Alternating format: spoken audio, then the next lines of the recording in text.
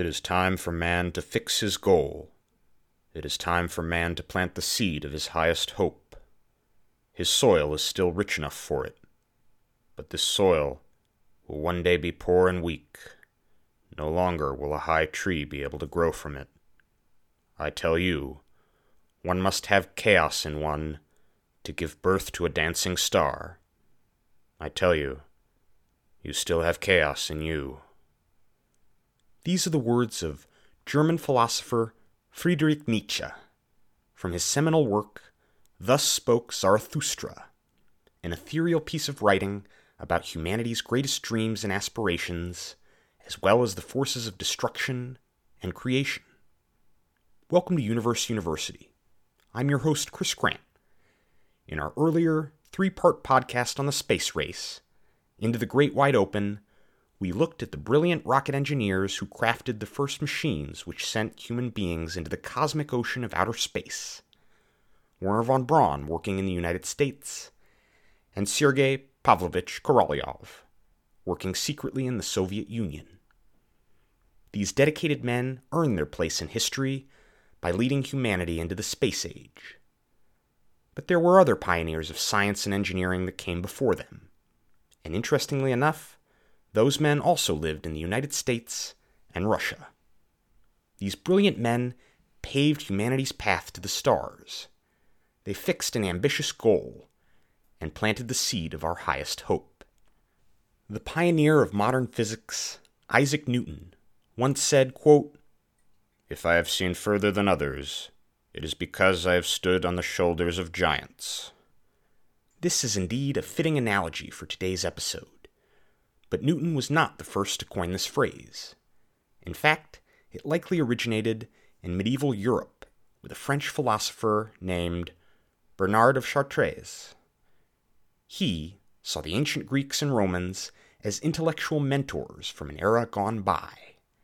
Another philosopher wrote about him in the year 1159 CE, saying, quote, "Bernard used to compare us to dwarves perched on the shoulders of giants.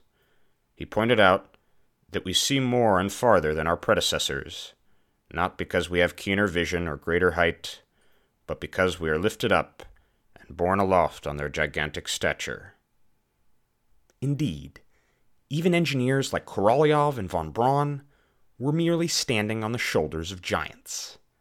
Today, we invite you to come on another journey through history to meet a few of those giants, brilliant minds who appeared to have the literal power of clairvoyance, to look beyond the age in which they lived, to glimpse the future, and to behold the coming age of space.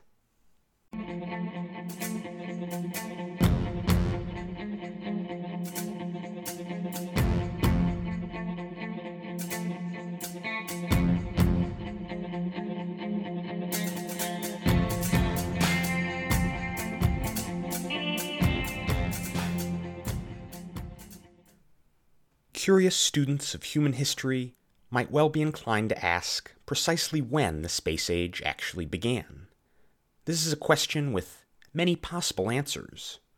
Perhaps the simplest and most decisive answer is that it began in October of 1957, when a Soviet rocket scientist named Korolyov placed a metal sphere with 2 radio transmitters inside it atop a liquid-fueled R-7 rocket, then launched it into outer space. The world's first artificial satellite, dubbed Sputnik, hurtled around the world once every hour and a half, and human beings all around the planet could listen to its signal in the weeks that followed.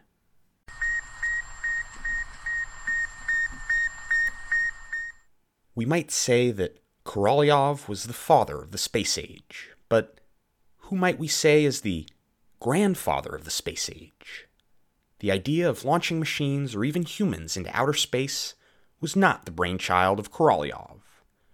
Humans had speculated about it for quite some time, even before Sputnik. Korolyov himself found a great deal of inspiration from his Russian ancestors, who lived several decades before him. They believed in a strange ideology known as cosmism. While cosmism isn't widely known in the West today, at least one American author George M. Young wrote extensively about it in his book, The Russian Cosmists. The founder of Cosmism was a man named Nikolai Fyodorovich Fyodorov.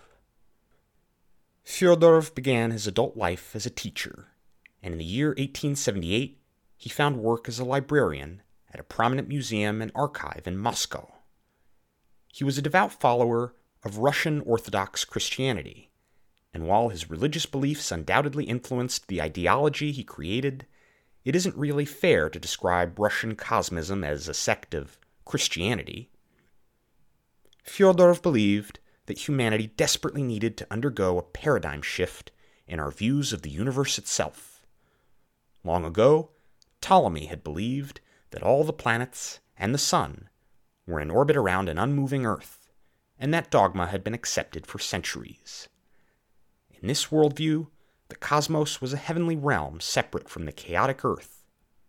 Then, in the 1500s, a priest named Copernicus had made the profound assertion that all the planets, including the Earth, were really in orbit around the sun. Galileo had confirmed it.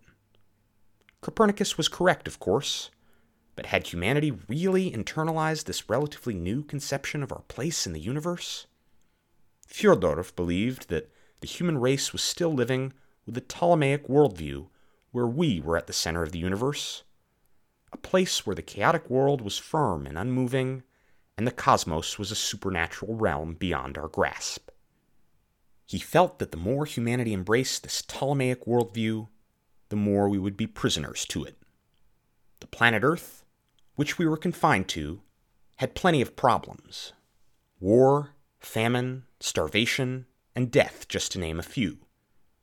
Nature might have been our temporary enemy, but with the aid of future science and technology, he believed we could make it our eternal friend.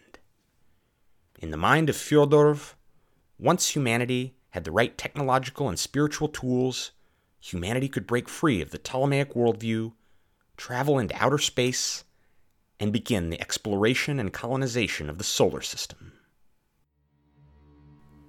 It wasn't merely something that humanity could do in the near future, but something humanity must do. Fyodorov believed that life, in some form, was present throughout the universe. His religion of Christianity prophesied a day when Christ would return and the dead would rise from the grave. But in the mind of Fyodorov, the resurrection of the dead was not an event that would take place through God's divine intervention, but rather through humanity's future embrace of science, engineering, and technology, as well as spirituality. He said that the resurrection of the dead was a common task that the entire human race could unite behind. He believed that scattered throughout the universe were the particles of humanity's deceased ancestors, the remnants of human souls drifting in the cosmic void. In the eyes of Fyodorov, achieving space travel was vital to achieving two goals. The first was to travel into the universe to collect these ancestral particles, what Fyodorov called the dust of our fathers, to reanimate these particles and resurrect the dead. He knew that the medical science to achieve such a feat did not yet exist, but someday it would. Someday, every human being that had ever lived could be brought back to life again. Once this first goal was achieved, the resurrected forefathers of humanity could have ample living space, settling on a myriad of worlds in the solar system and beyond.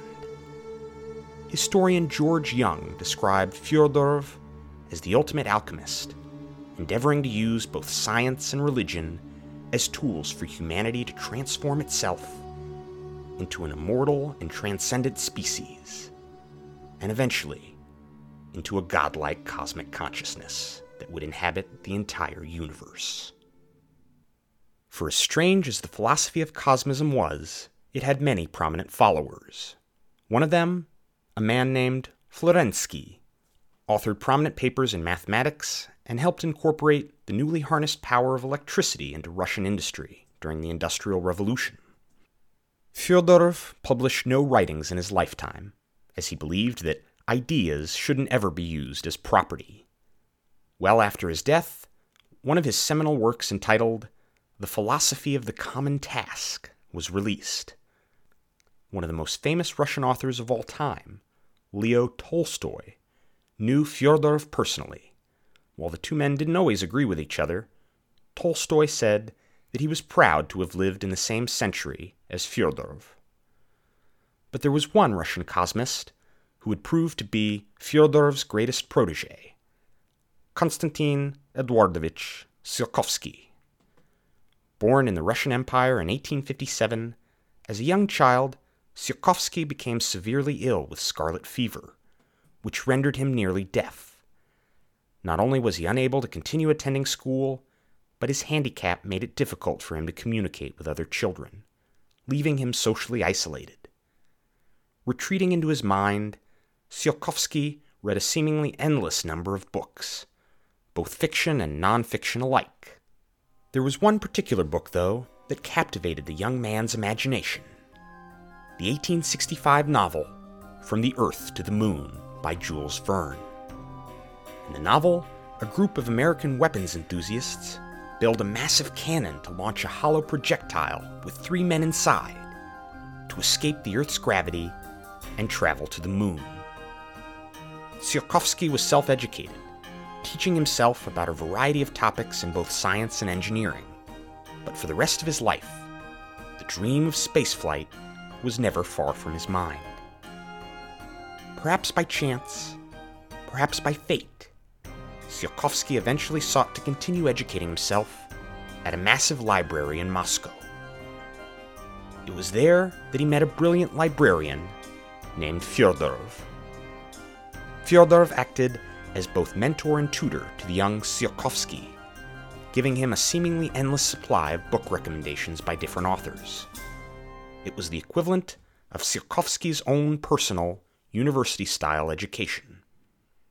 After 3 years of spending nearly every waking hour at this library, Tsiolkovsky's father worried that he was becoming obsessed and chided his son, telling him that he would soon need to find gainful employment to support himself. And so, Tsiolkovsky returned home and took an exam that certified him to become a schoolteacher. Tsiolkovsky lived out the rest of his life in a log cabin over 100 miles, or 200 kilometers from Moscow. Even though airplanes did not yet exist, Tsiolkovsky had a fascination with the idea of powered flight and built the first wind tunnel ever constructed in Russia, which he used to test the aerodynamic qualities of various different objects. In 1892, he wrote an article where he proposed the creation of a large airship, which he called a metallic balloon. Today, we would call it a blimp. He even constructed a model of the ship, but he could never secure funding for such an engineering project. Another article he wrote contained drawings and diagrams of what Tsiolkovsky called a bird-like flying machine. Today, we would call it an airplane. And it was remarkably similar to the aircraft that would be constructed many years later. Achievement, the one that would eventually immortalize him in the annals of science and engineering, would emerge from his childhood fascination with space travel. The achievement came in 1903, when he published a work entitled The Exploration of Cosmic Space by Means of Reaction Devices. The reaction device he described was a modern rocket. Rockets had been invented by the ancient Chinese centuries earlier. Saltpeter, sulfur, and charcoal all comprised a mixture that today we know as gunpowder. When stuffed into a bamboo tube with a fuse at the bottom, they could be launched into the air. Such tiny rockets were used as weapons during war and as fireworks for celebrations.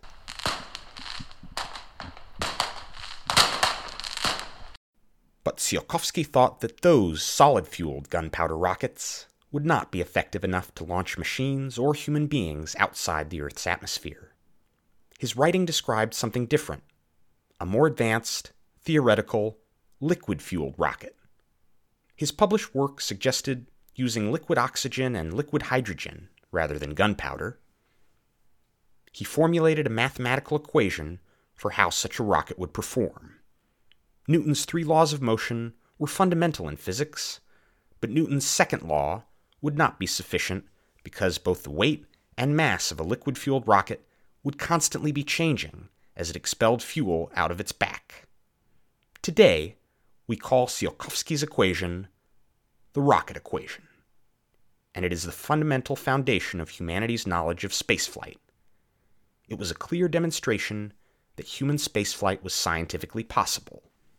Tsiolkovsky even stated that a rocket train would need to be constructed by stacking multiple rockets on top of each other. This too proved prophetic, since the rockets that carried the first astronauts into space often had multiple stages. He calculated that the minimum speed required to send a spacecraft into orbit around the Earth was 8,000 meters per second, or 5 miles per second. Tsiolkovsky's work received very little attention or accolades. His mentor Fyodorov died that same year. But Fyodorov's dream of colonizing the solar system was now immeasurably more plausible thanks to the brilliant work of his protege. It was just a matter of time before someone built a rocket capable of making it a reality. Tsiolkovsky pressed on, writing and publishing additional works on space travel.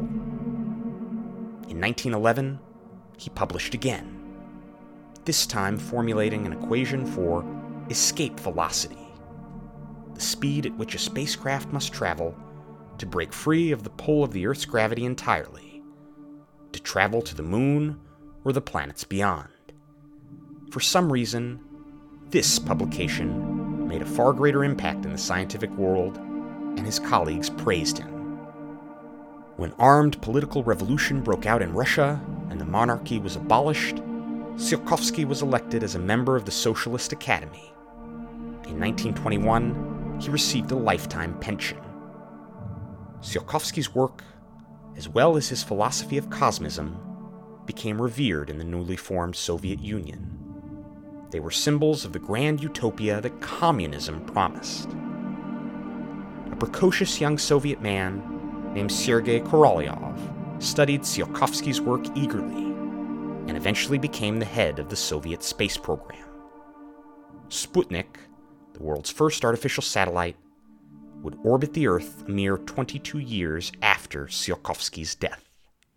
At roughly the same time that Tsiolkovsky had been formulating his rocket equation, on the other side of the world in the United States of America, there was a young boy who was destined to create the very machines that could make Tsiolkovsky's theoretical ideas into a reality.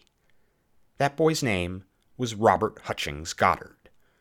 Born in a middle-class family in Massachusetts, his father worked in a machine shop, and the young Goddard had a fascination with all things mechanical. His young mind was also captivated by science when his father showed him how to generate static electricity by shuffling his feet on a carpeted floor. The night sky outside Goddard's home was a rich tapestry of thousands of stars and planets. In particular, the faint, glowing red orb of the planet Mars was visible. Goddard's father purchased him a telescope, which the boy used regularly. But much like Tsiolkovsky, it took a brilliant work of science fiction to ignite the young Goddard's imagination. In Goddard's case, it was The War of the Worlds by H.G. Wells, the story of a brutal invasion of technologically advanced creatures from Mars. One day, on a crisp autumn afternoon, an adolescent Goddard climbed up a large cherry tree behind the family barn to trim some dead limbs. But on that seemingly ordinary day, atop that cherry tree, something happened. The seed of a glorious idea took root in Goddard's brain.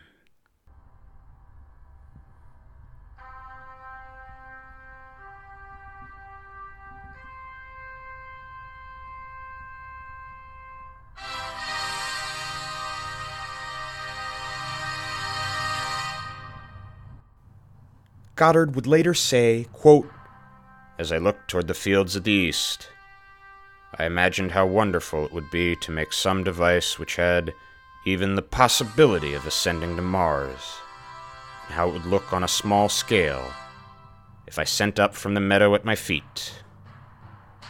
I was a different boy when I descended from that tree than when I ascended. Existence, at last, seemed purposeful. The idea would determine the course of Goddard's life, and every year he would celebrate October 19th as his anniversary day, the day that changed him as a person, the day when he planted the seed of his highest hope. Goddard went on to attend Clark University in the town of Worcester, Massachusetts. He would earn a PhD in physics, and after completing his education, he became a university professor. Like Tsiolkovsky before him, Goddard struggled with health problems even at a young age. A bout of tuberculosis proved particularly serious, leaving him so weak and frail he was confined to his bed. Doctors did not expect him to live, but he eventually recovered and pressed on.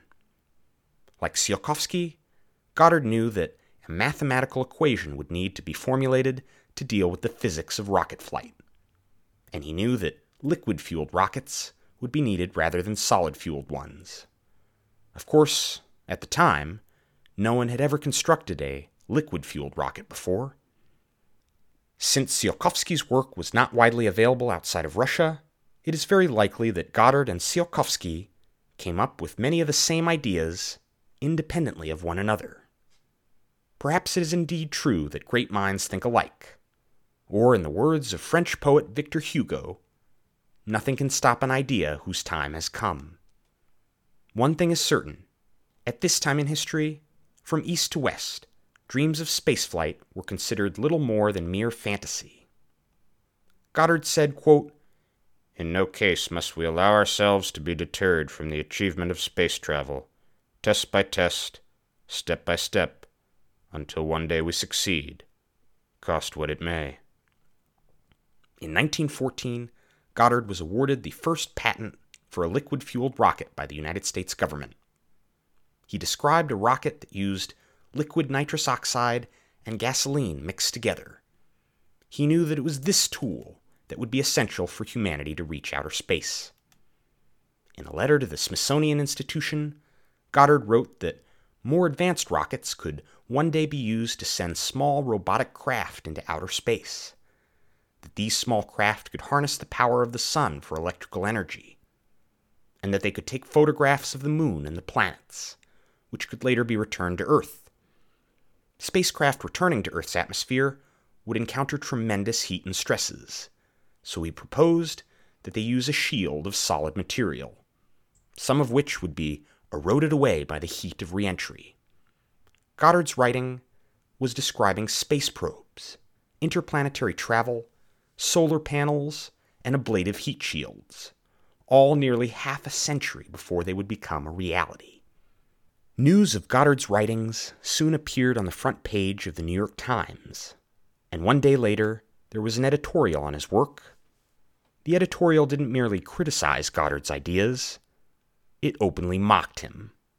The piece claimed that it would be impossible for a rocket to ever fly in outer space, let alone to the moon or anywhere else, that rockets had to push against the air, and without any air to push against, a rocket could go nowhere. The piece stated that those facts should be clear to anyone with a basic high school education. Even Goddard's colleagues at Clark University didn't consider rocket science to be a real science. Goddard's own writings had clearly explained that it was Newton's third law of motion that allowed for rocket flight in outer space. For every action, there is an equal and opposite reaction. Rockets push fuel out, and the fuel pushes the rocket forward. It was a simple enough concept for physics, but it was not understood by most laymen in the year 1920.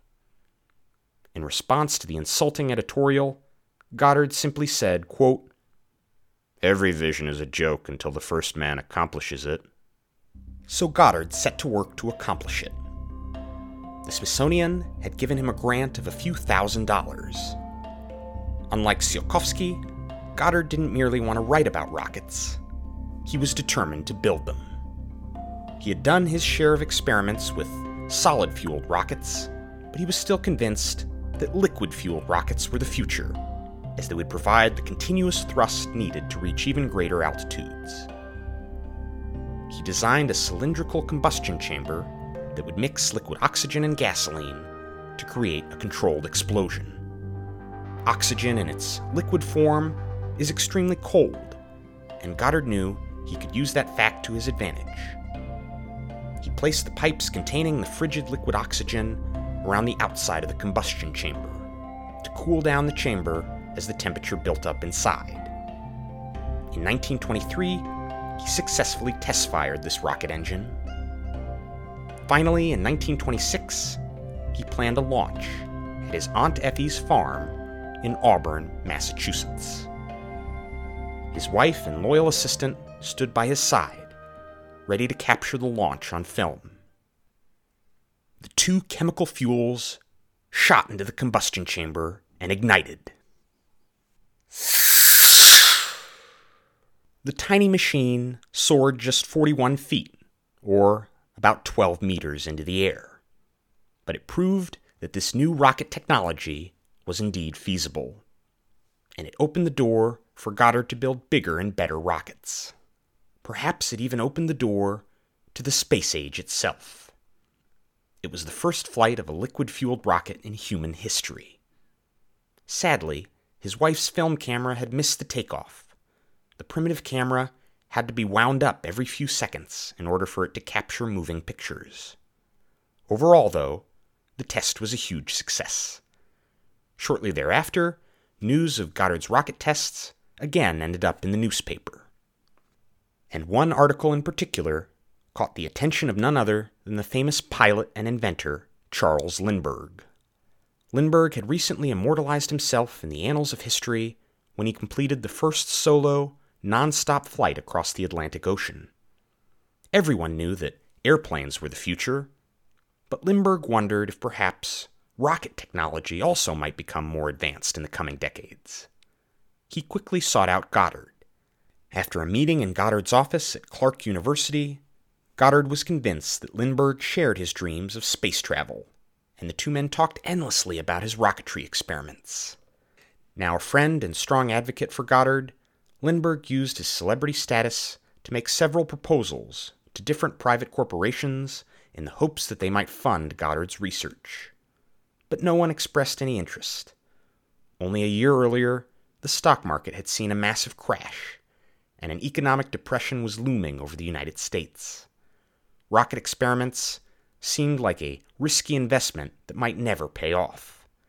Many in the United States still regarded Goddard as eccentric, or even crazy.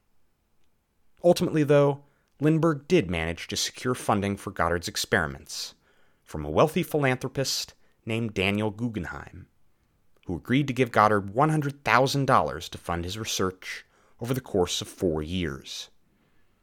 In today's money, it would be the equivalent of receiving nearly $2 million. It was a godsend. Goddard would no longer have to teach as a professor to support his work.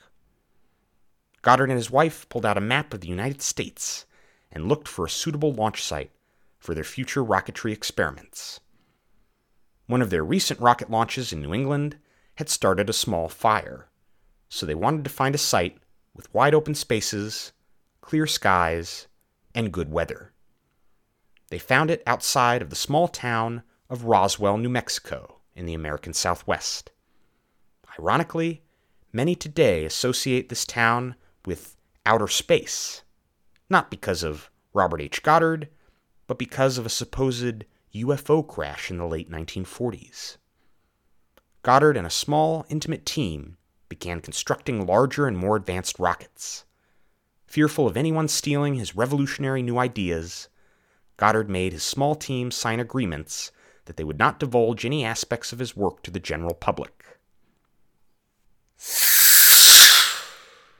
In 1935, one of the rockets reached a record altitude of 4,800 feet, or 1,460 meters.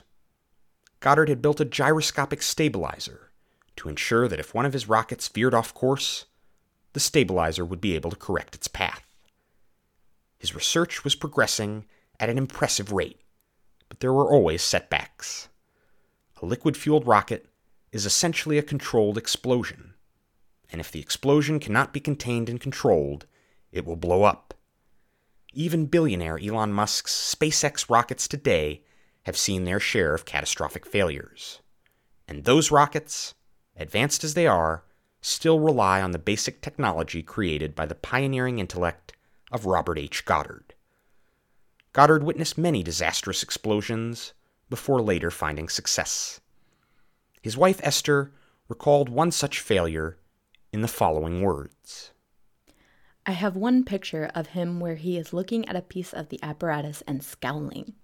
You can just see the words, "What is the matter?" So this was a steady, steady thought, day after day after day. This is perhaps what you call genius, but genius must then be just plain capacity for hard work.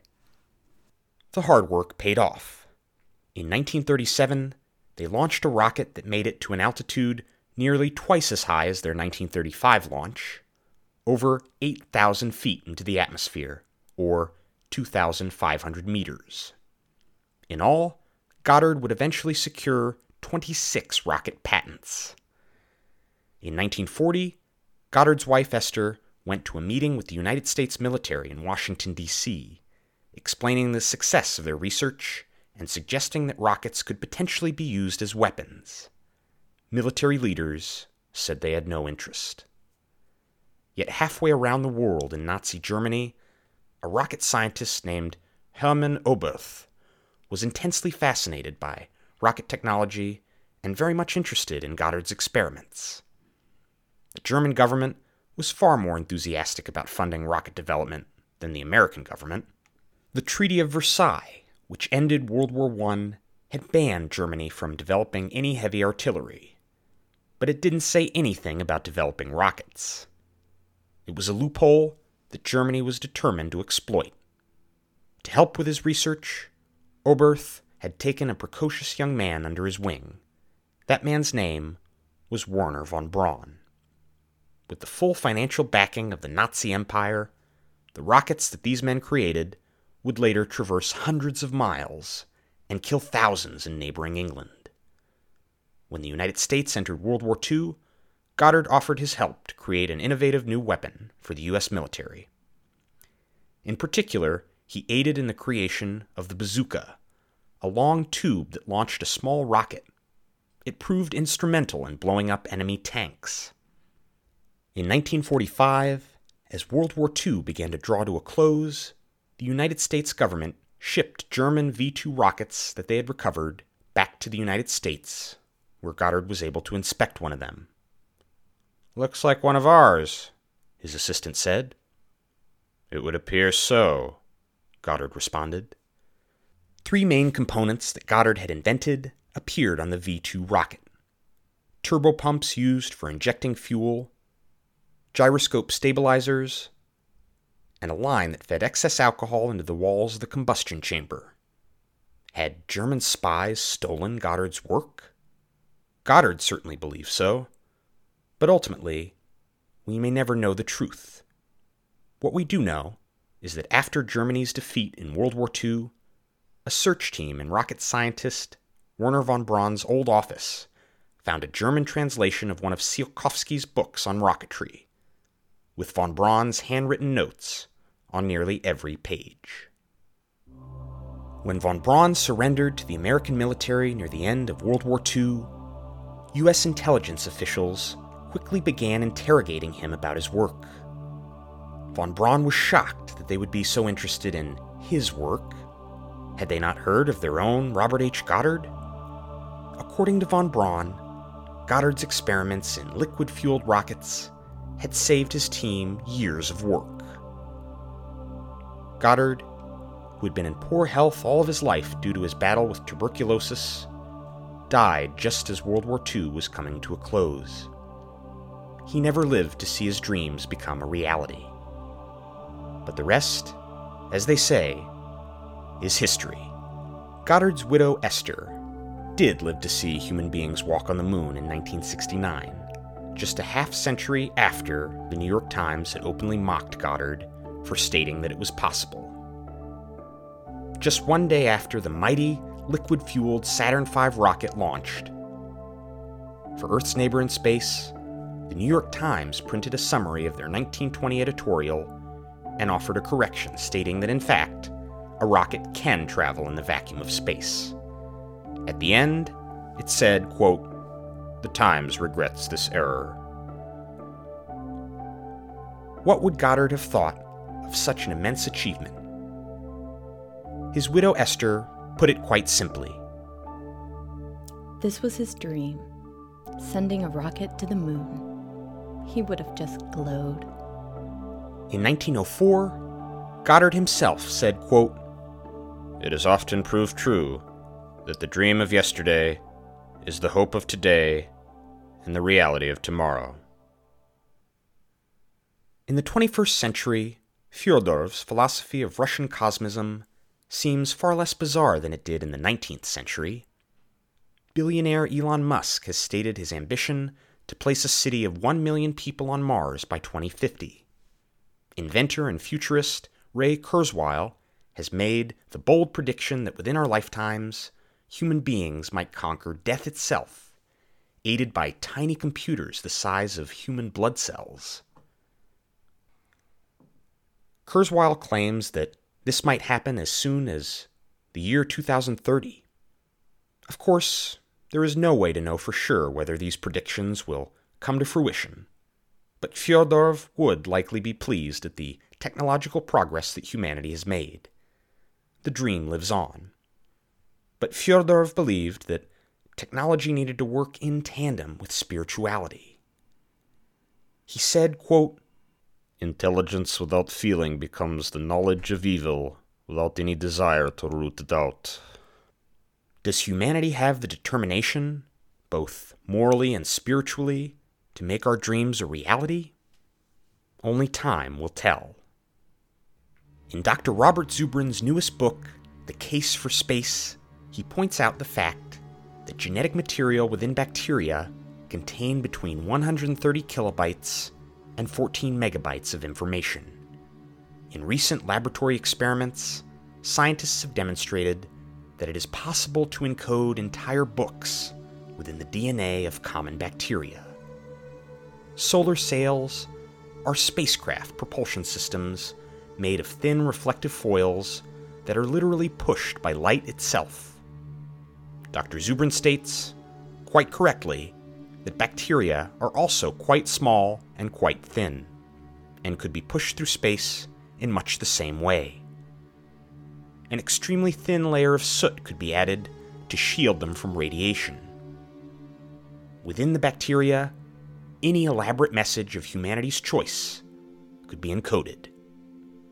Fyodorov believed that the souls of our dead ancestors inhabited the cosmos, and that we had to collect their ancestral dust. Rather than collecting the dust of our fathers, Dr. Zubrin believes we should set it free. The ideas and histories of 1,000 generations could be dispersed throughout the Milky Way galaxy. Perhaps someone else, somewhere out there, will take on the task of bringing those ideas back to life. We will close today with the words of Goddard's widow, Esther, reflecting on her own personal philosophy of space travel.